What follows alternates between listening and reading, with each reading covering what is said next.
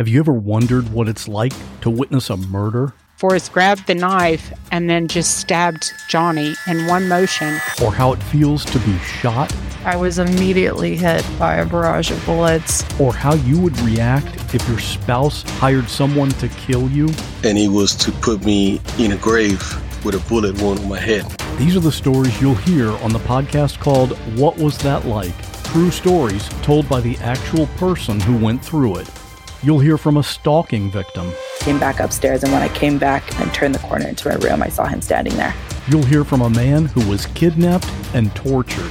I would do anything, say anything, to simply get away. And you'll hear actual 911 calls. Take a deep breath. Oh my God! Take a deep breath. Oh my God! Take a deep Oh my God! Real people in unreal situations.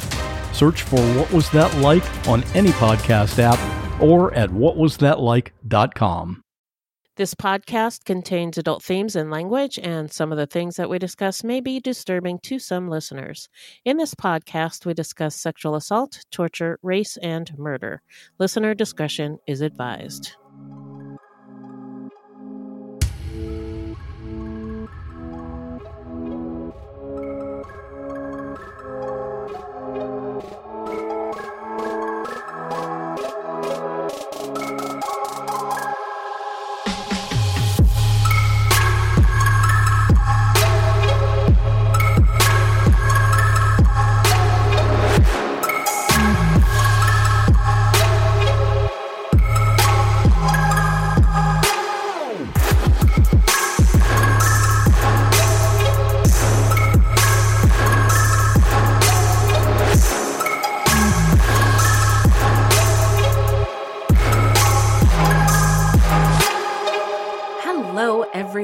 And welcome to Fruit Loops, episode 89, Buiti Binafi. Yes, that is Garifuna for hello. It is just a greeting in Garifuna. As you know, I'm an anchor baby, kid of an immigrant, and I am Garifuna. So I thought you said you were an anger baby. Oh, no, I'm an anchor baby, y'all.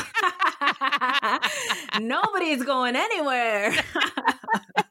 So thank you for listening. So Fruit Loops is a podcast about true crimes committed by people of color and their victims that we don't hear or know much about. Now, contrary to popular belief, not all serial killers are straight, cisgender, white dudes. No, ma'am. I'm telling you, it's true. Just listen to Fruit Loops. There are many well-documented cases of serial killers of color, and Fruit Loops is a podcast all about them. We will take deep dives into the fascinating lives and crimes of serial killers and true crimes committed by people of color and the victims, y'all, that the media and entertainment commonly leave out because the news is racist. Allegedly. And we are Wendy and Beth. She's Wendy. I'm Beth. We're not journalists, investigators, or psychologists. Just a couple of gals interested in true crime. Also, the opinions expressed in this podcast are just that, our opinions. Please send any questions or comments to fruitloopspod@gmail.com or leave us a voicemail at 602-935-6294.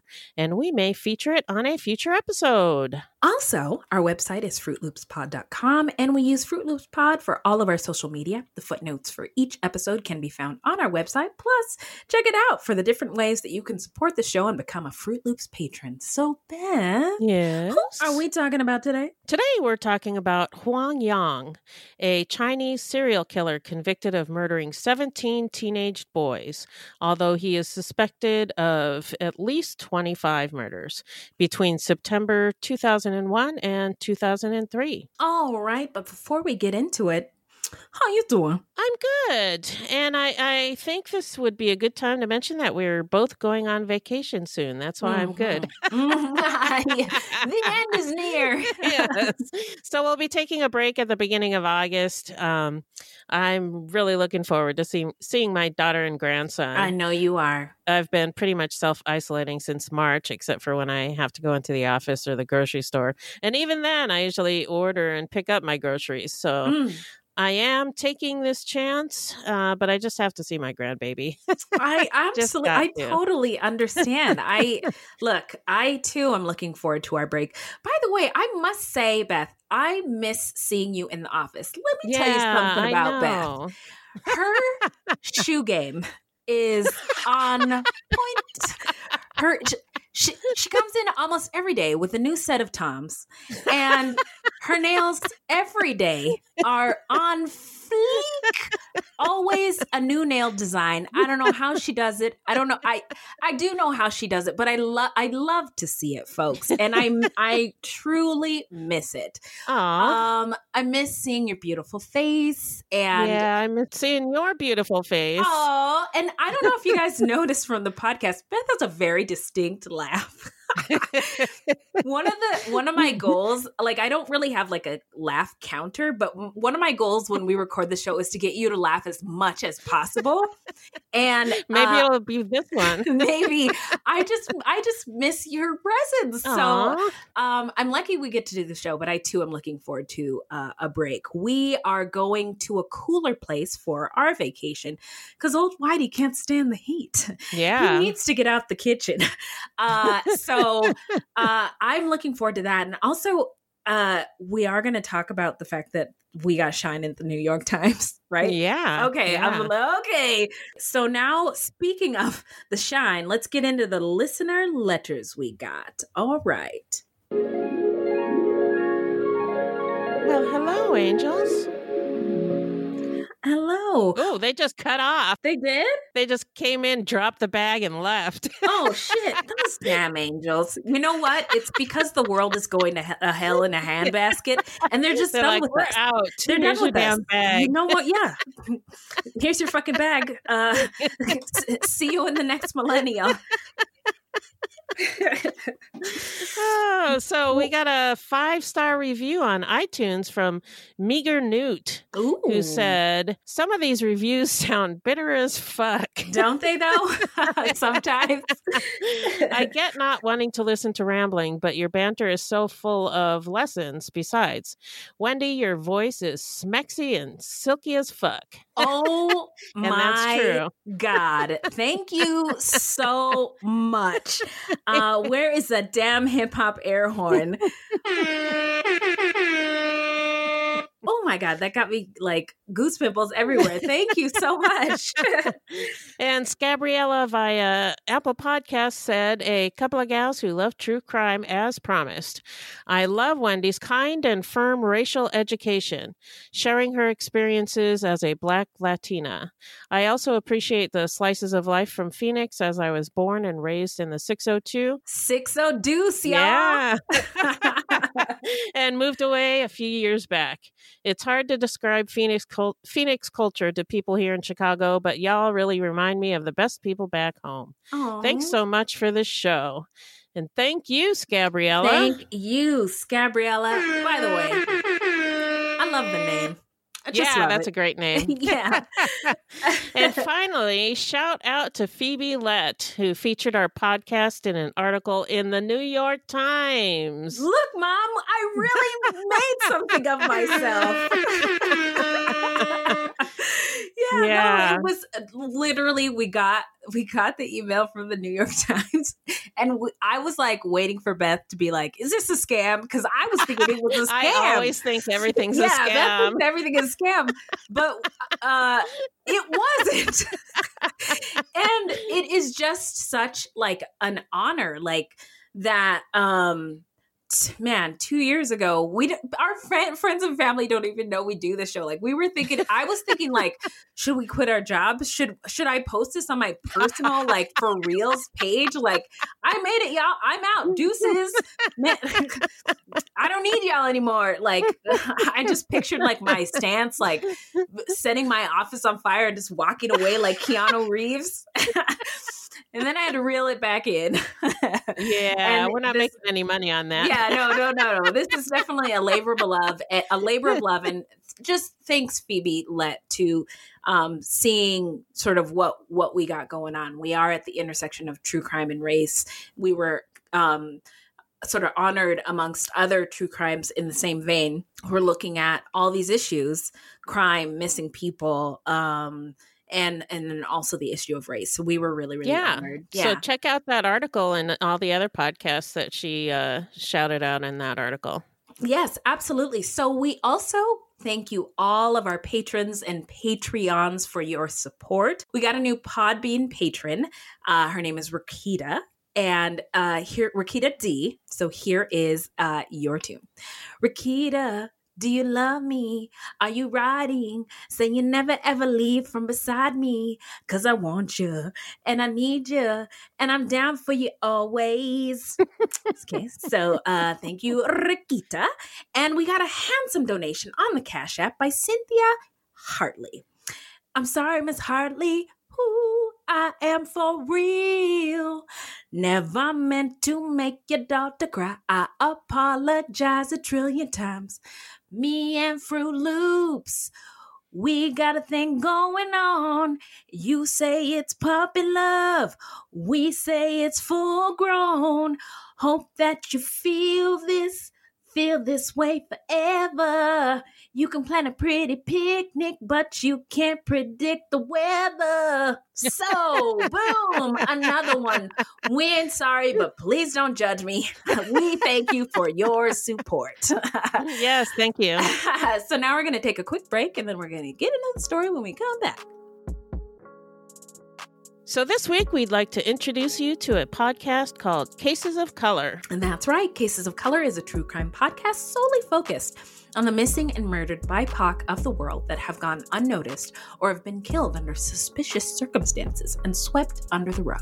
The host, Randy, is a Black woman dedicated to bringing these cases to light, and we hope that you can join her on that journey. Find episodes of Cases of Color on Apple, Spotify, and SoundCloud, or anywhere else you get your podcasts from. Episodes drop bi-weekly, and soon you'll be able to support Cases of Color through Patreon. So give Cases of Color a listen. You won't regret it. And plus, she has a really beautiful voice. Yes. Milky. Yes. Silky. Yes. Buttery. Yes. All the things. So do it.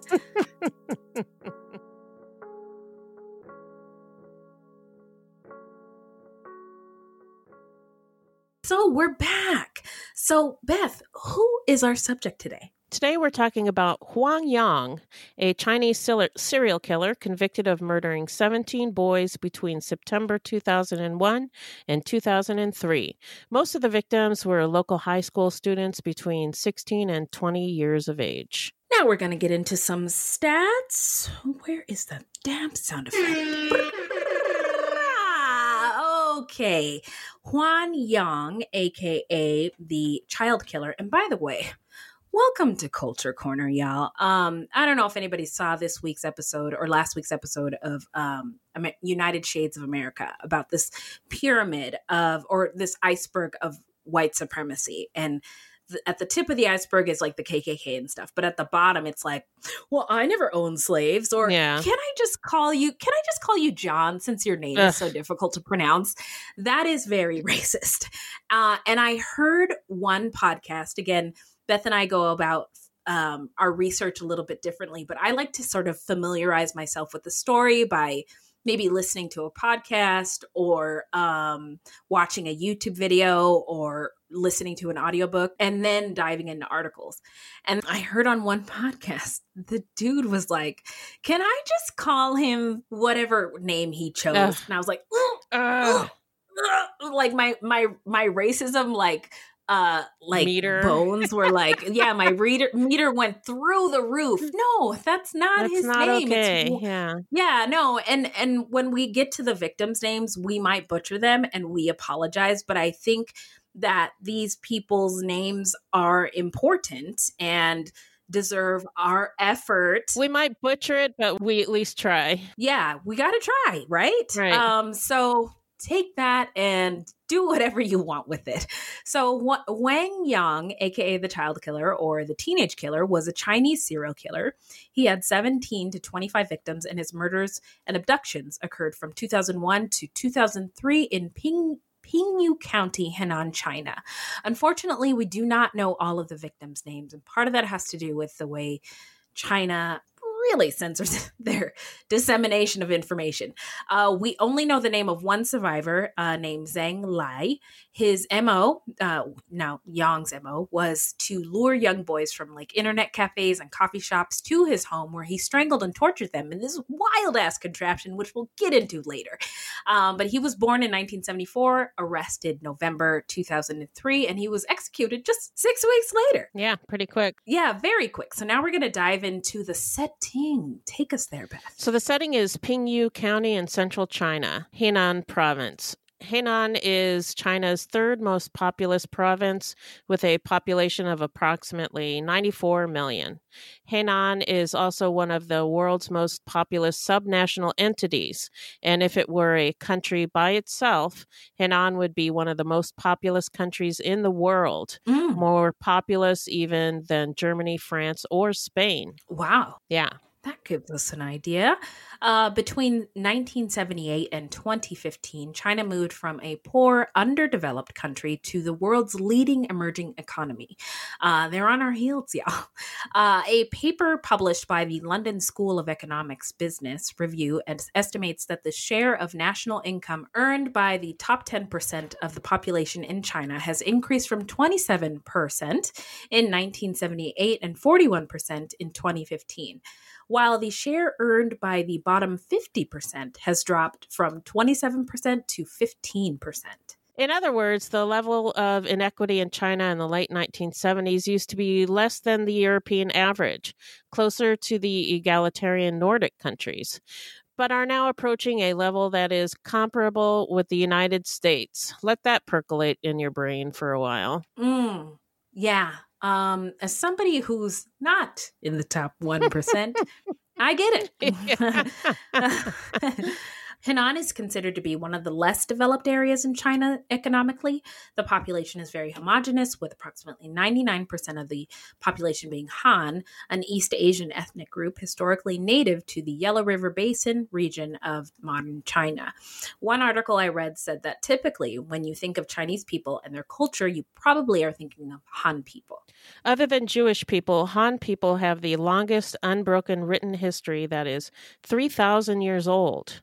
But small populations of minority groups such as the Mongols and the Manchus do exist in scattered rural communities as well as in the major urban centers in Henan.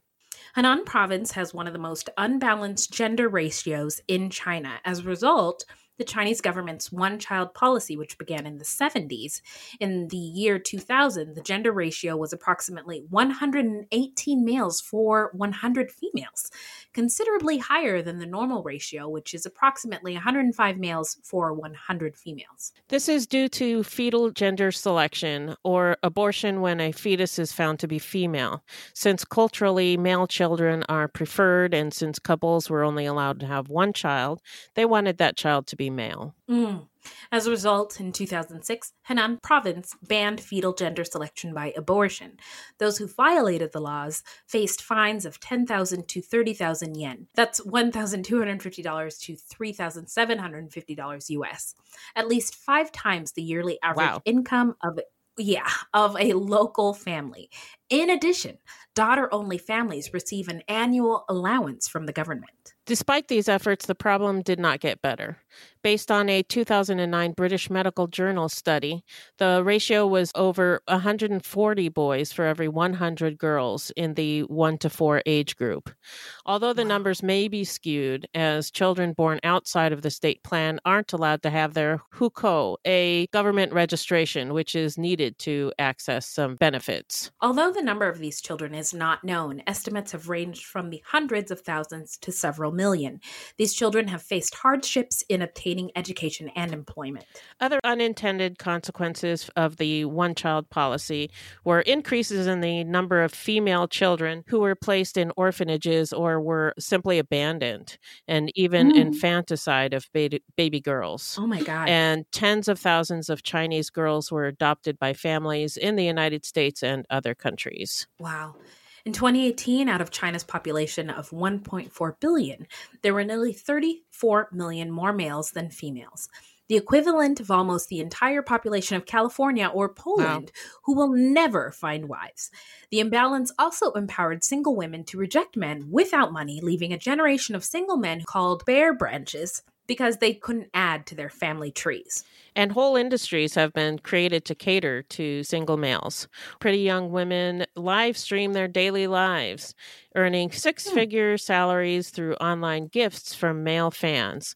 Sun Xiaotang, 21, earns up to $11,700 a month from her 50,000 followers. Wow. Yeah. According to Sun, streaming stars are like movie stars, but more reachable. They interact with fans and comfort lonely hearts to satisfy the need for company. And to be clear, they're just live streaming their daily lives. They're not really doing anything sexual or anything like that. But still very lucrative business to be in. Yes. Yes. Smart. My ears are very perked right now. I'm wondering how I can get to China. In that. Yeah. Yes, how I can get a hand in that. In 2016, China implemented a two-child policy, and families were allowed to have a second child. After an initial 8% bump in births, the number fell to 3.5% the following year. And in August of 2018, a draft civil code was published omitting any reference to quote-unquote family planning, and an official told attendees at the United Nations conference that China wouldn't set population limits in the future. In fact, officials are now trying to stimulate a baby boom as their population is getting older. By 2050, 330 million Chinese will be over age 65, and the ratio of young to old will be dramatically imbalanced. The shrinking population means fewer young taxpayers are available to prop up the older generation that is living for an unprecedentedly long time. Man, isn't it interesting how people just don't see the long game? Yeah. In China, children are most people's retirement plan, as culturally they are expected to provide for their parents in old age. According to a 2013 study by Peking University, only 3% of respondents had a commercial pension and 0.2% a private occupational pension issued by a private employer. There is intense pressure on children to do well, to have successful careers, so that they will then have the means later to support 4 grandparents and 2 parents, an upside-down pyramid known as 4-2-1 in China. That's insane. Yeah. Chinese, that's a pyramid destined to fall. Yeah, that's going to tip. Yeah. Chinese propaganda now encourages couples to have children for the country. Women are discouraged from delaying marriage for a career with the derisive label Shenggu, or, quote, leftover women, end quote, given to unmarried women over 27. Abortions, once widely available, are now beginning to be controlled. In August 2018, an idea was proposed to have adults with fewer than 2 children pay into a procreation fund to subsidize larger families. The Chinese government wants women back in the home having babies, and women are increasingly being discriminated against in the workplace. China's leader, Xi Jinping, has been pushing traditional gender roles, and increasingly, women are being pushed back into the home, and their claims to property and divorce proceedings have been weakened. That's really scary. Not good. And Xi Jinping has basically made his reign as president. He can lead as long as he wants, is my understanding. So yikes. According to a survey by employment website 51job.com, 3/4 of Chinese companies felt less inclined to hire women following the move to the 2-child policy.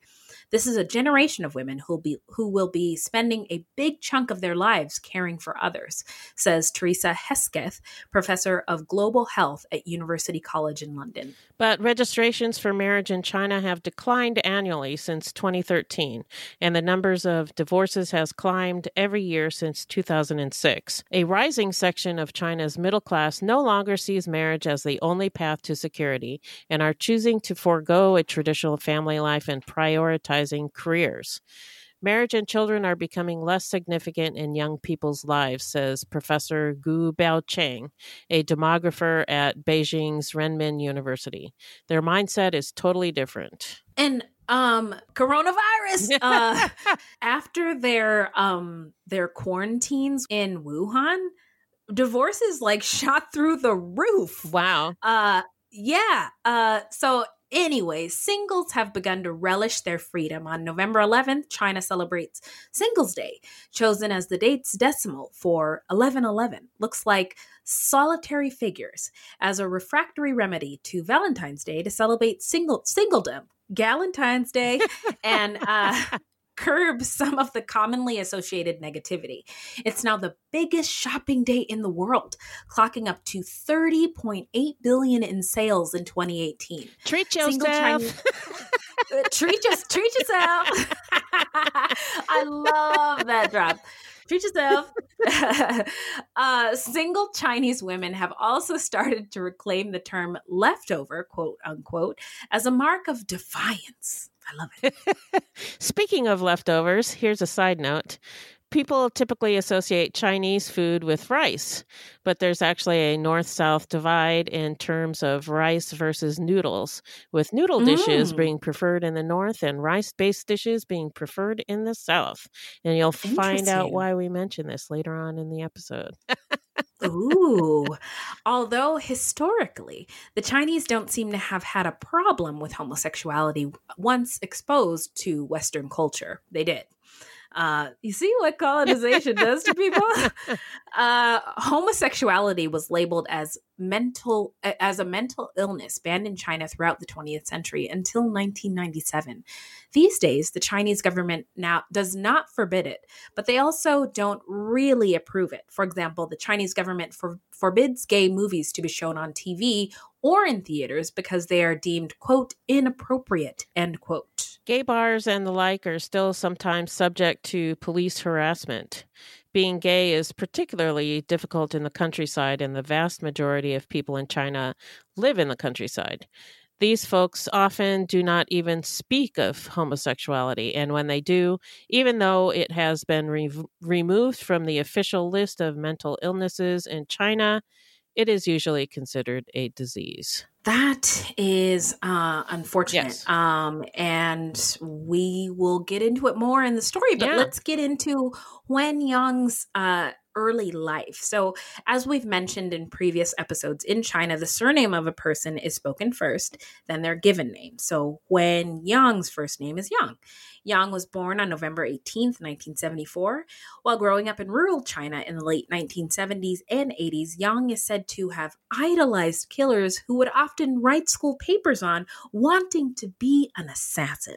Reports of his early life talked about how he enjoyed watching films about murder and hitmen, but the boy's family and his teachers did not take this seriously.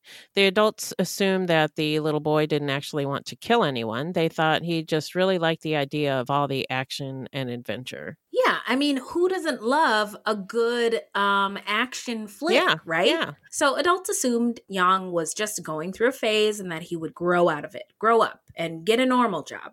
However, that never happened, and his obsession with killing and murderers never went away. In fact, as he got older, the obsession only got worse. He thought becoming a professional killer would be a, quote, ideal job, end quote. And I gotta say, I'll get into this later, I've thought the same thing, but those jobs are posted on Indeed or Monster.com. Yang joined the PLA, or the People's Liberation Army, which is the Chinese army, and later became a migrant worker. He then ended up alone in his parents' home on the outskirts of a village in Pingyu County. And the name of the village I've seen reported as Zhang Zhuang Village or Dawang Zhuang Village, and we're not really sure what the name is. I think I've seen it more often as Dawang Zhuang Village, but I don't really know. So sorry about that. Hey, we tried. Yeah. But the village had several internet cafes and arcades. While most Henan youths headed east to find work, Yang reportedly stayed behind in the village while his parents worked in the city and sent home money. Although one article referred to Yang as the, quote, son of a pig farmer, end quote. So who knows? It's China, and don't fact check us, okay? Yeah, it's hard to get this information. We're reading in English, and a lot of the English articles are taken from Chinese articles, and I think there's some translation issues. So we do the best we can. Translation issues, and then also issues with censorship. I don't think that's a secret in China. Yes, that too. I forgot about that part. Yeah. So they're not willy-nilly sharing information about serial killers and their victims and, their sexual exploits, et cetera, et cetera. So exactly. Yep. So that's why we don't know more.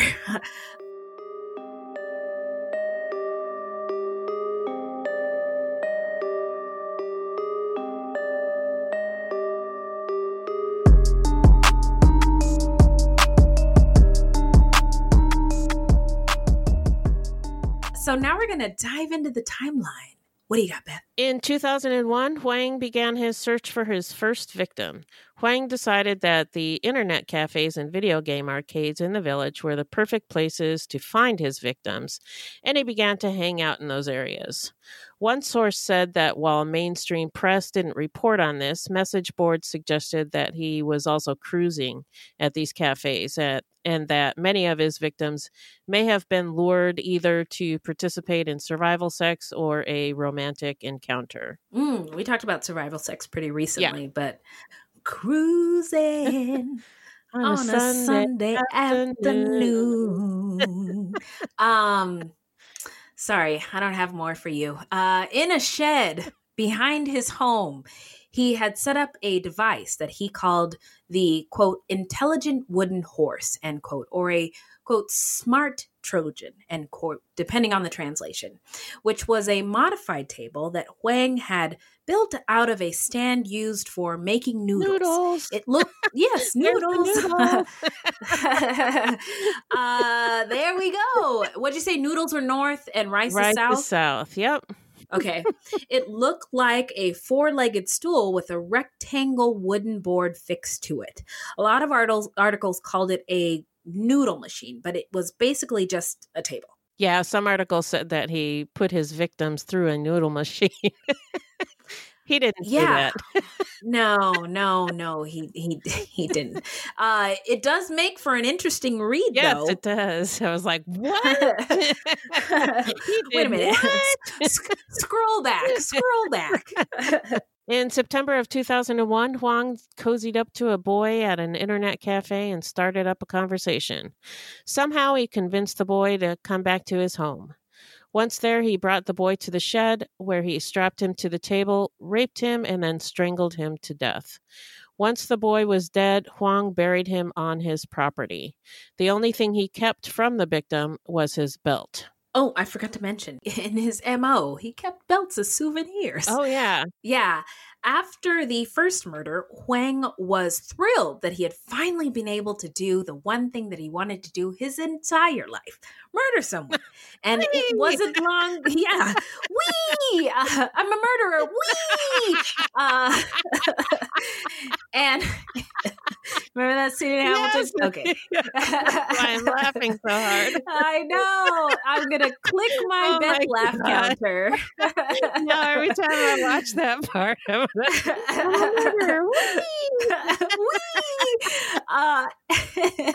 and it wasn't long before he felt the urge to kill again. So Huang went back to, sorry. It's okay. I love it. I love hearing you laugh. So Huang went back to the gaming arcades and internet cafes where boys and young men spent hours at a time playing games. Huang developed a system for choosing his victims. After watching the young men for a while, he would pick a target. He would then start a conversation and get the victim to leave with him by promising to improve his studies, help him with video game skills, help him find a job, or just offer a nice dinner. And so some of these boys that were hanging out were kind of vagrants. I read that these places stayed open 24 hours. So sometimes some of these guys would stay there to sleep. And some of them had showers. So it was more than just like what we think of as like a internet cafe or video game arcade. It was a big hangout. Yeah. Yeah. And I don't know what vagrancy laws are like in China. Like a lot of our quote unquote vagrants, I don't like the word, but what other who are unhoused, unhoused, maybe, okay, don't have secure housing.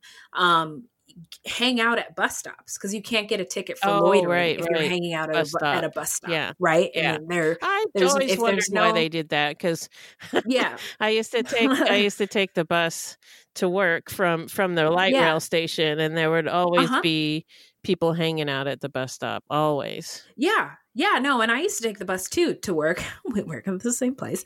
And there would always be people sleeping. Yeah. Sleeping, and, or you know, sometimes they'd be 3 or 4 of them sitting around drinking. yeah. And yeah, I mean, again, I'm not familiar with what the laws are in China, but people just need a place to go where they're not going to get hassled by the police. Right. And be safe enough. Yeah. Safe enough. And these sounds like these internet cafes were that place. Yeah, and so a lot of these guys were pretty vulnerable, I'd say. Mm-hmm. Yeah. So once they arrived back at Wang's house, he would offer them something to drink, which was drugged, of course. And Wang would use other methods too, like getting them drunk or just physically beating them to render them unconscious. Then Wang would drag them into a shed behind his home, strap them to the modified noodle table, and rape them. Once he was finished, he strangled his victims to death. Afterwards, he stripped off their clothes, sometimes cutting the bodies into several parts. Whoa. Some reports said that he hid them in a pit in his home. Others said that he buried them underneath the home. And it might even mean the same thing. Sometimes things get lost in translation, but in any case, he buried the bodies. Yeah, on his property. Yes. In the months that followed Wang's first kill, teenagers from the village began vanishing without a trace. Over the next 3 years, 18 teenage boys from Pinyu County went missing, some only a few days apart, and all from internet cafes and video arcades located near schools. Many of the teenagers were from poor farming families. Some of them had been placed in boarding schools because the villages where they lived lacked high schools. Their parents were migrant workers working in cities where schools charge higher fees to out-of-town children. The boarding schools failed to alert parents when the children stopped coming to class. Wang Liu Chao, one of the parents, said that school officials did not inform Wang when his son went missing, and they refused to accept any responsibility. It was estimated that Huang raped and murdered around 20 teenage boys in the shed. Once he was finished with his victims, like we said, he would bury them on the property. But sometimes he just left victims to rot in the shed. Like his first victim, Huang kept the rest of the victims' belts if they were wearing one. Oh my gosh. Well, this can't go on too long if he's not disposing of the bodies properly, right? So now we're going to dive into the investigation and the arrest. So it wasn't long before people in the village started to notice the teenage boys were going missing and took their concerns to the police. But the police assured them that the village was perfectly safe. Nothing to see here, guys. Nothing to worry about. That the missing boys were just vagrants who had moved on. Rather than looking into the reports of missing boys, the police spent their time assuring citizens that everything was just fine. Meanwhile, Wang was getting out of control. He was getting increasingly vicious and started taking bigger risks. At one point, Wang left 2 severed hands from his victims on the doorstep of an internet cafe. Come again? Yeah. He took a couple of hands and left them on the doorstep of the internet cafe where he often went and had found at least 3 of his victims. The hands had notes attached, which local sources said was the killer trying to leave a tip for police. So he's kind of teasing the police at this point. Santa Maria. Wow. Wow. Woo, brazen. Yeah. Then local children started to go missing. Yeah, and that's the other really fucked up part about it, is that these are young boys and kids. Yeah. Which is tragic. Boys with parents who reported them missing when they didn't come home after school. In one case, when a boy's parents realized that he was missing, they went to the local police station. But there, they were reportedly told, without a body, we don't have a case. But you can still investigate a crime, motherfuckers. Look for him. Yeah. When the police failed to do anything, the parents of the missing boys traveled to Zhengzhou, the capital of the province. They hoped that by telling officials in the capital what was going on, that authorities would have to do something. One would think, despite the desperate parents' pleas to find their sons, the police still didn't do much to get to the bottom of the vanishing teenagers. It wasn't until a 16-year-old boy named Zhang Lei went to police that the case was taken more seriously. According to Lei, Huang first approached him and told him that he had developed a new game called, quote, God Riding a Wooden Horse. Huang asked Lei if he would go test it out, and he agreed. Once back at the house, Huang told Lei the game was played by being tied to a table and counting to 1,000. You want me to do what now? Yeah, that don't sound right. Yeah. So the last thing Lei remembers was that Wang started choking him with a rope. At some point, Lei woke up and Wang was raping him. He passed out again. But Lei would wake up 2 more times during the assault. Wang would splash water on the boy's face to revive him. So it sounds like he's fucking with him, like playing with him. Yeah. During the next 4 days of torture, Wang fed Lei instant noodles to keep him alive, and Lei tried escaping twice, but failed. Each time he was awake, Lei would talk to Huang and talk him out of killing him. For 4 days, he kept Huang at bay, often having to listen to Wang arguing with himself about whether or not he should kill him, saying, "Kill? Don't kill?" Huang also told him, "I killed at least 25 people. You're number 26. 3 a.m., the comedy horror podcast that holds weekly gatherings around the campfire. Let me tell you what you're going to get. You're going to hear stories about demonic possessions, prison stabbings, skinwalkers, glitches in the Matrix, cult leaders, missing 411, night marchers, Operation Paperclip, Mesopotamian devil worship, and so many monsters it'll give Kanye West a runaway for his money. Pop and meme culture also aren't off topic. A camp where laughs and scares are constantly competing for first place. We're just a group of friends, trying to bust each other's balls, find the best stories, and expand the circle in the process. 3 a.m., the comedy horror podcast not for the faint or fragile of heart. Let's go. Hi, I'm Matt Harris. Seton Tucker and I host the podcast Impact of Influence, which for 2 years covered in depth Alec Murdaugh, who was eventually convicted in 2023 of murdering his wife Maggie and son Paul. That story continues to evolve, and we will cover that. Plus, we will tell you stories of other true crime events that have happened in the South. Please join us on Impact of Influence. And give us a follow on the Impact of Influence Facebook page. Hello, this is Dr. Grande, the host of True Crime Psychology and Personality. On my podcast, I explore and explain the pathology behind some of the most horrendous crimes and those who commit them. We discuss topics like narcissism, psychopathy, sociopathy, and antisocial personality disorder from a scientifically informed perspective. What is a narcissist? How do you spot a sociopath? What signs can you look for to protect yourself from these dangerous personalities? It's not just about the stories, but also the science and psychology behind them. So if you're interested in true crime or mental health, I'd encourage you to give my show a listen wherever you get podcasts. No, I'm taking off my headphones, leaving now. Bye. Oh my God, that is terrifying. But shout out to Lei. Yeah. So during one conversation, Lei promised to take care of Wang when he was older. He promised to become his adopted son and to support him for the rest of his life. At this point, Wang released him and Lei broke free from the shed and ran for his fucking life. Shout out to you. Yeah. Local police from the village knew Lei as a troublemaker. So when they first heard that Lei was claiming to have been abducted and attacked by a serial killer, they didn't believe him.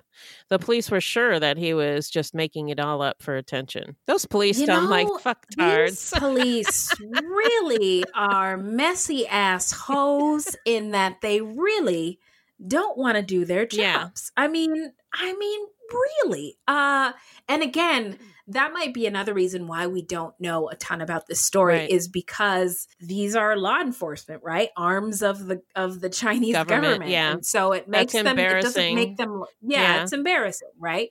But the doctors discovered multiple needle wounds on Lei's stomach, which indicated that he had been drugged. At that point, the police finally started taking Lei seriously, and they raided Wang's home. There, they found a boatload of evidence. A whole heap. Yeah. Not only did they find Huang's trophy collection of his victims' belts, but the shed with the table. And the shed, as we mentioned before, wasn't just used for torture and murder. Huang also used it as storage for the bodies of some of those that he killed. And many of the bodies were still bound up in the shed. Can you imagine, No. like, the police, like, oh my gosh, Like, oh, he was right. Holy Whoopsies. shit. Whoopsies, guys. How are we going to cover this up? Yeah. Okay, let's get our stories straight. So the smell was overwhelming and caused even hardened officers to feel ill. According to the police, the table that Wang used to rape and murder his victims was covered in feces and semen, and police finally arrested Wang on November 12th, 2003. There were reports that 23 corpses were found on the grounds, including 7 bodies buried underneath his bed. Oh my God. State media reported that there were 25 victims, but a police officer in Zhoumadian City's Pinyu County told the global news agency AFP that the number was actually 17. So who knows? Yeah, it's hard to know exactly who to believe or what to believe, Right. but there was a lot. Yeah. And under his bed, Yeah. I mean, I can only imagine the smell. An interview with China Central Television, Wang, he did an interview. Mhm. Wang said that he had wanted to be a professional killer from early childhood. Again, Wendy, same, but again, you can't find those jobs on Indeed. It was violent and bloody video shows and games that pushed him to act as a warrior in real life, he said. He also said that his purpose for the murders was for nothing but just the thrill of killing. And that's all, folks. So now we're going to get into the trial. Hit it, Beth. Over 1,000 people were issued passes to attend the trial, including the families of the victims and more than 100 journalists who traveled from around the country to cover the case. Huang confessed to his crimes, and his lawyers lodged no appeals after his more than 3-hour trial held in the People's Court of Pinyu County. Just a 3-hour trial. Yeah. And it's also interesting that media from other parts of the world were not allowed to come in. And I've heard stories about, again, China is really tight-lipped about what they let come out. And even like NPR or New York Times journalists, shout out to New York Times, who do work in China, like they've talked about how like they'll come home from just being at the grocery store and the police are in their house. Oh my like God. Just to fuck with you, just so they know, just so you know that they can do that shit. Like, please. And then they just leave and that's it. You don't say anything about it. Yeah. I mean, so again, 100 journalists seems like, and 1,000 people only from China seems interesting to me. Yeah. Most of the victims' family members were present at the proceedings. Many were enraged, and some family members began screaming names and curses at Wang as soon as he was brought into the courtroom at 8:35, which caused the trial to be suspended for about 10 minutes. Lu Ningbo, father of Wang's first victim, said, "Wang Yang is a tumor in society. Even handing down the death sentence will not appease family members."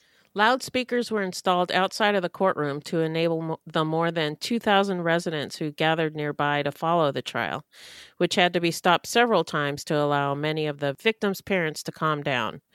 Throughout the trial, Huang turned his back on the attendees and answered the judges in a soft voice. That's interesting how his demeanor changed when faced with his crimes and justice. Yeah. During his trial, Wang not only showed no remorse for his actions, but he spoke out saying that he was happy that he got to live out his dream. Oh my God, not necessary, bro. Read the room.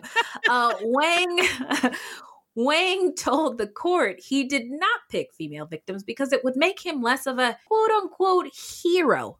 Okay. And older men were too vigilant, he added. During the trial, the victims' families criticized the police for failing to act faster, not taking the disappearances seriously, and not stopping Huang earlier. They argued that if the police had investigated properly, they could have ended Huang's spree sooner and saved many lives. Some victims' family members attempted to attack Huang when he was taken out of the courtroom, but were stopped by court bailiffs. Okay, everybody, calm down. We have to make this look like a real trial, like real justice is being carried out. So just everybody simmer down. So now we're going to get into where are they now? Well, due to the fallout, many senior police officials were let go, and an investigation was launched into how this could have been mishandled so badly. 5 police officers in the county, including the county's police chief, were removed from their posts because of their negligence. The police and media blamed video games for the murders, claiming the internet cafes were the problem, and police turned their focus to shutting down the cafes. Yeah, that makes sense. Misfire again, guys. And I forgot to mention that Huang Yang was sentenced to death after his trial. So he was. And he was also executed by a single gunshot to the head on December 26, 2003. He was 29 years old. He had only admitted to the murders of the young men whose bodies or body parts were found in and around his home, but over 40 boys had been reported as missing in the area between 2001 and 2003. Wow. Not long after the execution, 2 more bodies were dug up by reporters and a forensic expert after police failed to investigate reports that there were probably more victims. Still more fuckery. Yeah, still more. It's like that clown cloth that like clowns keep coming out, or the cloth that the rainbow cloth, you just keep pulling and pulling, and there's just more. Except these are real people, and it is not as funny. Not funny at all, actually. No, it's not funny at all. Yeah, okay, I take that back. It's not funny. According to police, the 2 bodies matched his other victims, bringing his kill count to a possible 20. The revelation raised more doubts about the police investigation and renewed criticism of the local government. So, oh boy, now we're going to get into what we think made Huang Yang snap, as well as our takeaways. So I think that Huang Yang always had this in him. Again, I've wondered how one becomes an assassin.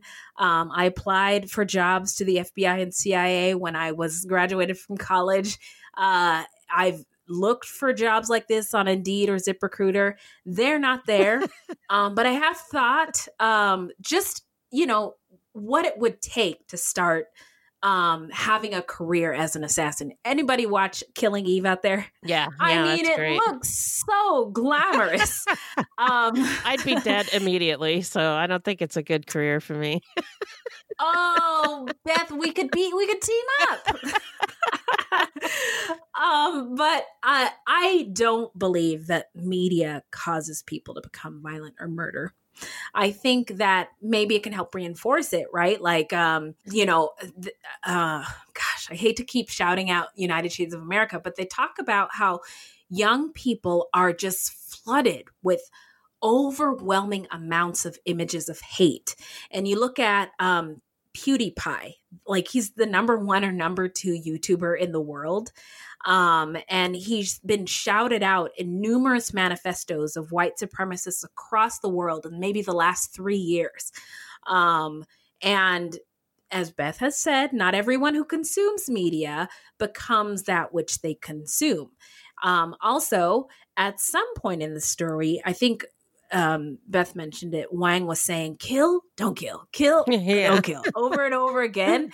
And I don't know how much this plays into it, but he was the generation of this one-child policy in Chinese society.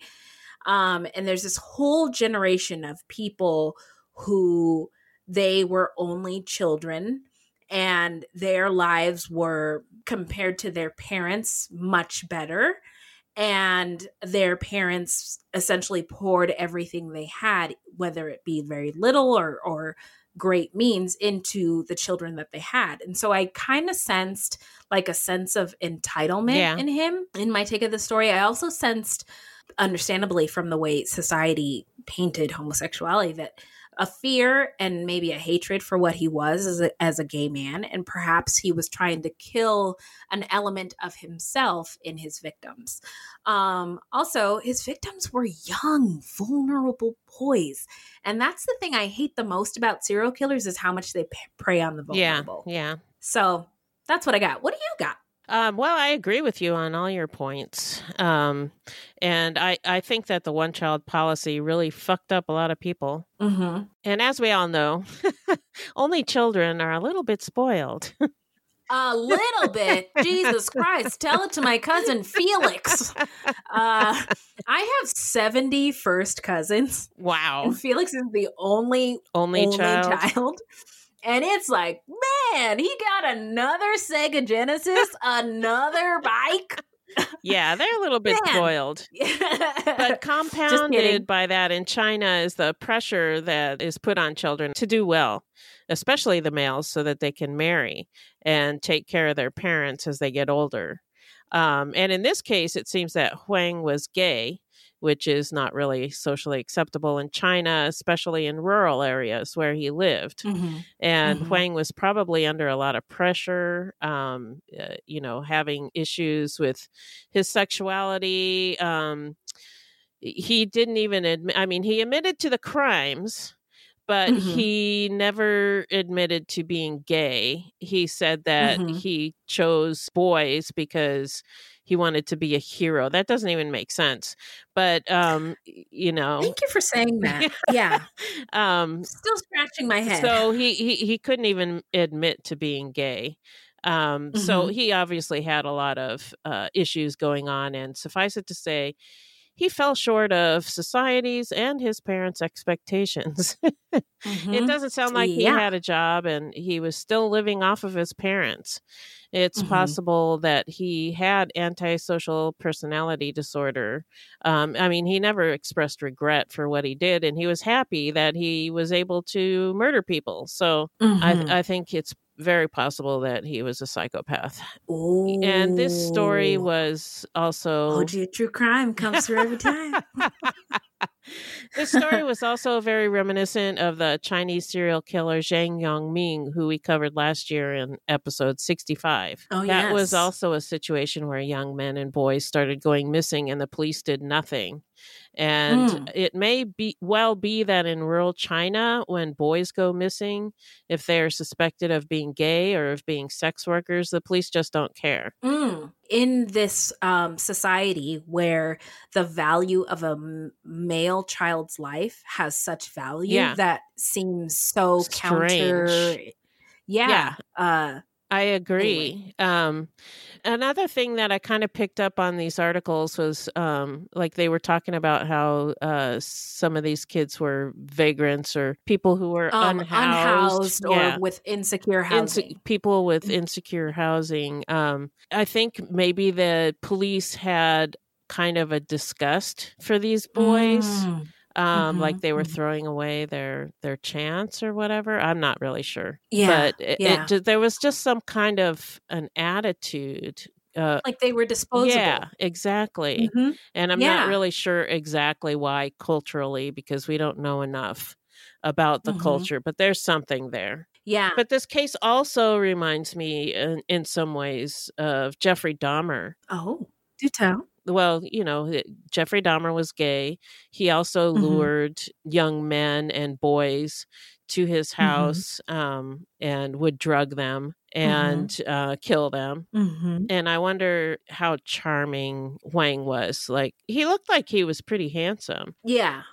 And I wonder if he was also charming, like apparently Jeffrey Dahmer was, because Jeffrey Dahmer was able to talk his way out of a lot of things. Yeah. Interesting. I guess, he did do a TV interview, but I couldn't find a clip of it. No, I don't think we'd ever be able to see that. Yeah. But yeah, that's a very good question. Look at the OG True Crime. Just lots of questions with this one, not a lot of answers. So sorry about that, guys. Yeah. That's for you, Beck. Why, thank you. Yeah, you're welcome. You deserve it.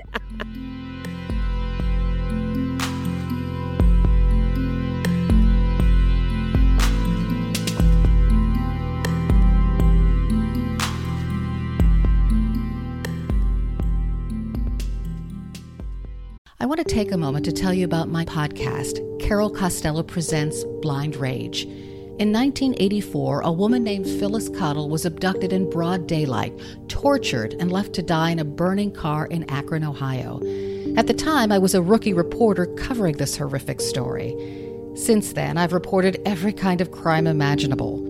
I've been able to leave most of them at work, but not this one, the one that buried itself under my skin and stayed put. Phyllis Cottle was a badass woman, and I want to tell you her story. A production of Evergreen Podcasts and signature title of the Killer Podcast Network, you can find Carol Costello Presents Blind Rage wherever you get your podcasts. Discover more great true crime and paranormal programming at killerpodcast.com.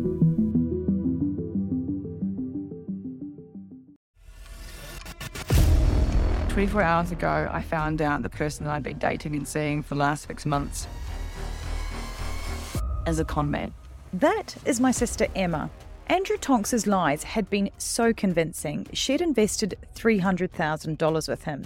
However, the tables were about to turn on Andrew. What he didn't know was that Emma had discovered his real identity. But to get any chance of justice, Emma had to act like it was business as usual. Coming up in this series, and that's when murder, all this stuff goes through my mind. I'm really, really scared. I'm assuming Sarah has watched too much Netflix and figures I've been defrauding you. Couldn't be further from the truth. That's what this was, a real-life story that seems so unbelievable, but it was actually true. A true story that all starts with one simple swipe to the right. I'm Sarah Ferris. And I'm Emma Ferris, and this is my story, Conning the Con.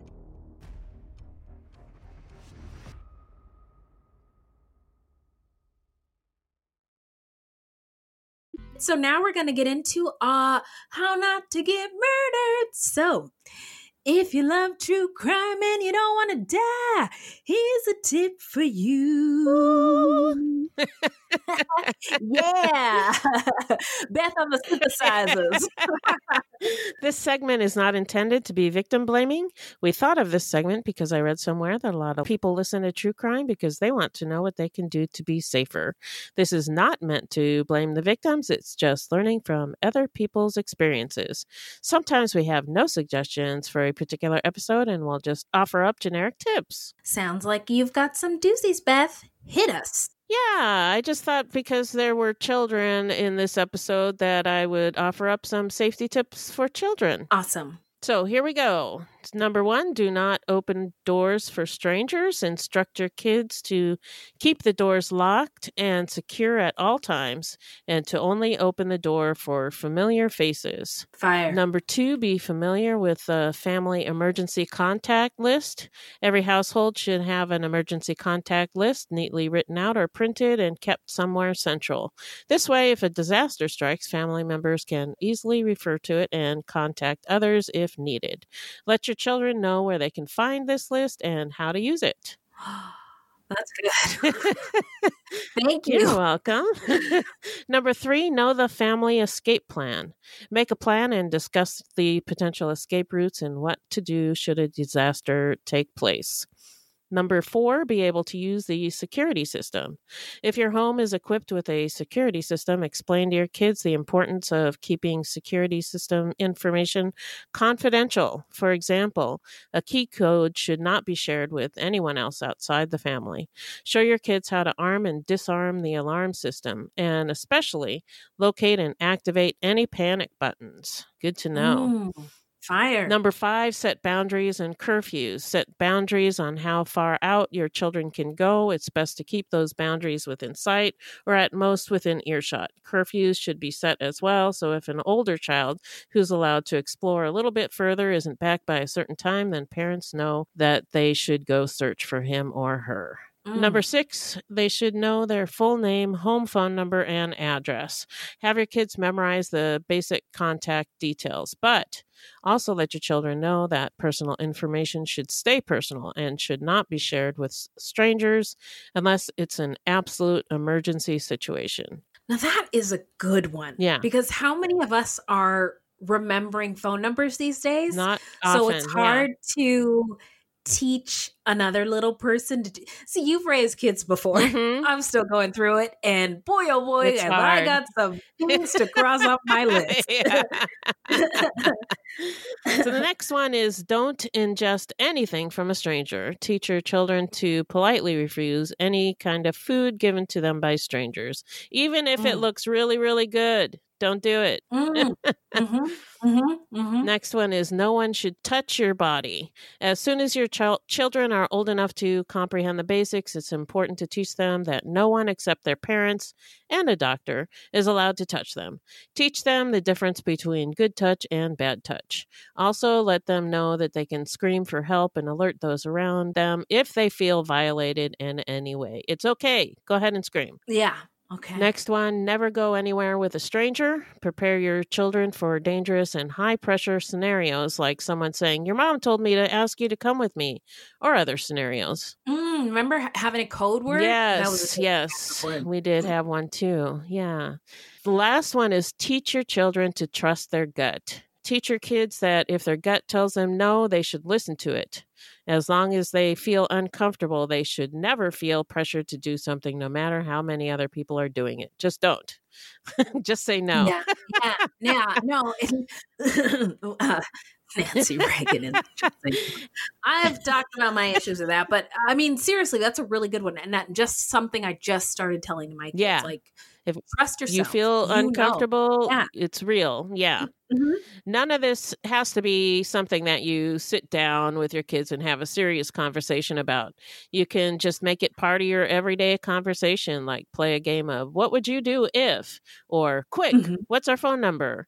You'll probably need to reiterate all of these things a lot anyway to get it through their heads. So just make it part of your day to talk about these things. Beth, you just had me on the floor. Do you know what a death drop is? I just feel like you just did a death drop of like safety tips for our children. Like, I'm probably gonna print out this episode script I'm glad it's helpful for my kids. Thank you so You're welcome. much. I'm just, you sent me. So now we're going to get into the shout out portion of our show where we shout out basically any content by people of color, any marginalized groups, or any true crime goodies. So I just want to shout out the podcast California Love. It's so good. Basically, Tupac and Dr. Dre's California Love served as a love letter and anthem for an entire generation. The song inspired author New York and the New York Times writer. It's in the New York Times a lot this episode. His name is Walter Thompson Hernandez. He's half Black, half Mexican. He's a man. He created a show as prescient as it is personal. In his California Love Summer series, Walter invites listeners to join him and his family home on horseback through the streets of Compton. Yes, wow. People ride horsebacks in Compton. Wow. Compton. There are Black cowboys in Compton. And up in the sky to examine belonging, Walter takes us on a deep into his own story as he explores what it means to love Los Angeles. It's fantastic. There's really good, it's obviously it's New York Times, so it's like super produced. Right. So you like hear when he's in the cop car, you hear his mom talking. It's just, it really takes you there. It's that like an sounds adventure awesome. for your ears. It's awesome. Yeah. So my shout out is, and I think I've shouted this podcast out before, but here I go again. The podcast Decoder Ring. It's a Slate podcast, and the description is host Willa Paskin takes a cultural question, object, or habit, examines its history, and tries to figure out what it means and why it matters. And it's a really good podcast, really interesting. And Connie in our Facebook group brought to our attention that a recent episode covers the term Karen and how it came to be. The episode is called The Karen. So give it a listen. It's really good. Ooh, Yeah, you're going to love it. Color me subscribed. All right. Well, Beth, that's it for today. Where can the people find us? Our website is fruitloopspod.com. Our Facebook page is Fruit Loops Pod, and our discussion group is Fruit Loops Pod Discussion on Facebook. We are also on Twitter and Instagram at Fruit Loops Pod, and links to our sources will be in our footnotes. If you want to support the show, you can send us a donation on the Cash App. Just Google Fruit Loops Pod Cash App, or you can become a monthly patron through our Podbean patron page. This will help us pay for things like our website and pod hosting. There's no minimum and no commitment. Even $1 would help. And as always, we have merch for sale on our website. That's all true. This is a weekly podcast, and new episodes drop every Thursday. So until next time, look alive, guys. It's crazy out there.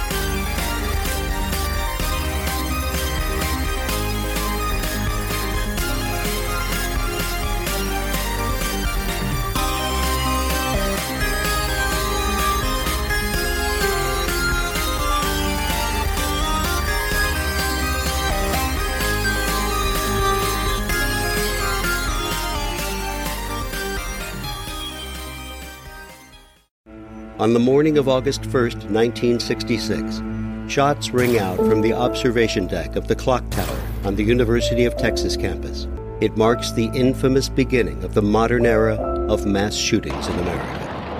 You're listening to Stop the Killing podcast. Join us as we take you behind the crime scene tape to explain global mass shootings and mass attacks. I'm Sarah Ferris, but more importantly, this is Catherine Schweit, the former head of the FBI's active shooter program. I spent 5 years as the FBI's top executive looking for answers to the mass shooting crisis. I've been at the shooting scenes, I've traced heroic acts of bravery, and I've sat silently and listened to the heart-wrenching stories from survivors. Amongst this horror, there is hope. We all hold the key to stop the killing. You just need to know how to unlock the door. Download Stop the Killing and be part of the solution. Search Stop the Killing on Apple, Spotify, and all the usual suspects. The truth about the Haditha massacre has been covered up, but not anymore. I know you know what happened. They went into houses and killed women and children. What are you thinking? What a mess. U.S. Marines murdered innocent civilians in cold blood. And at the center of it all is 25-year-old Sergeant Frank Wuterick. And me. Murder in House 2. A new podcast from Crowd Network.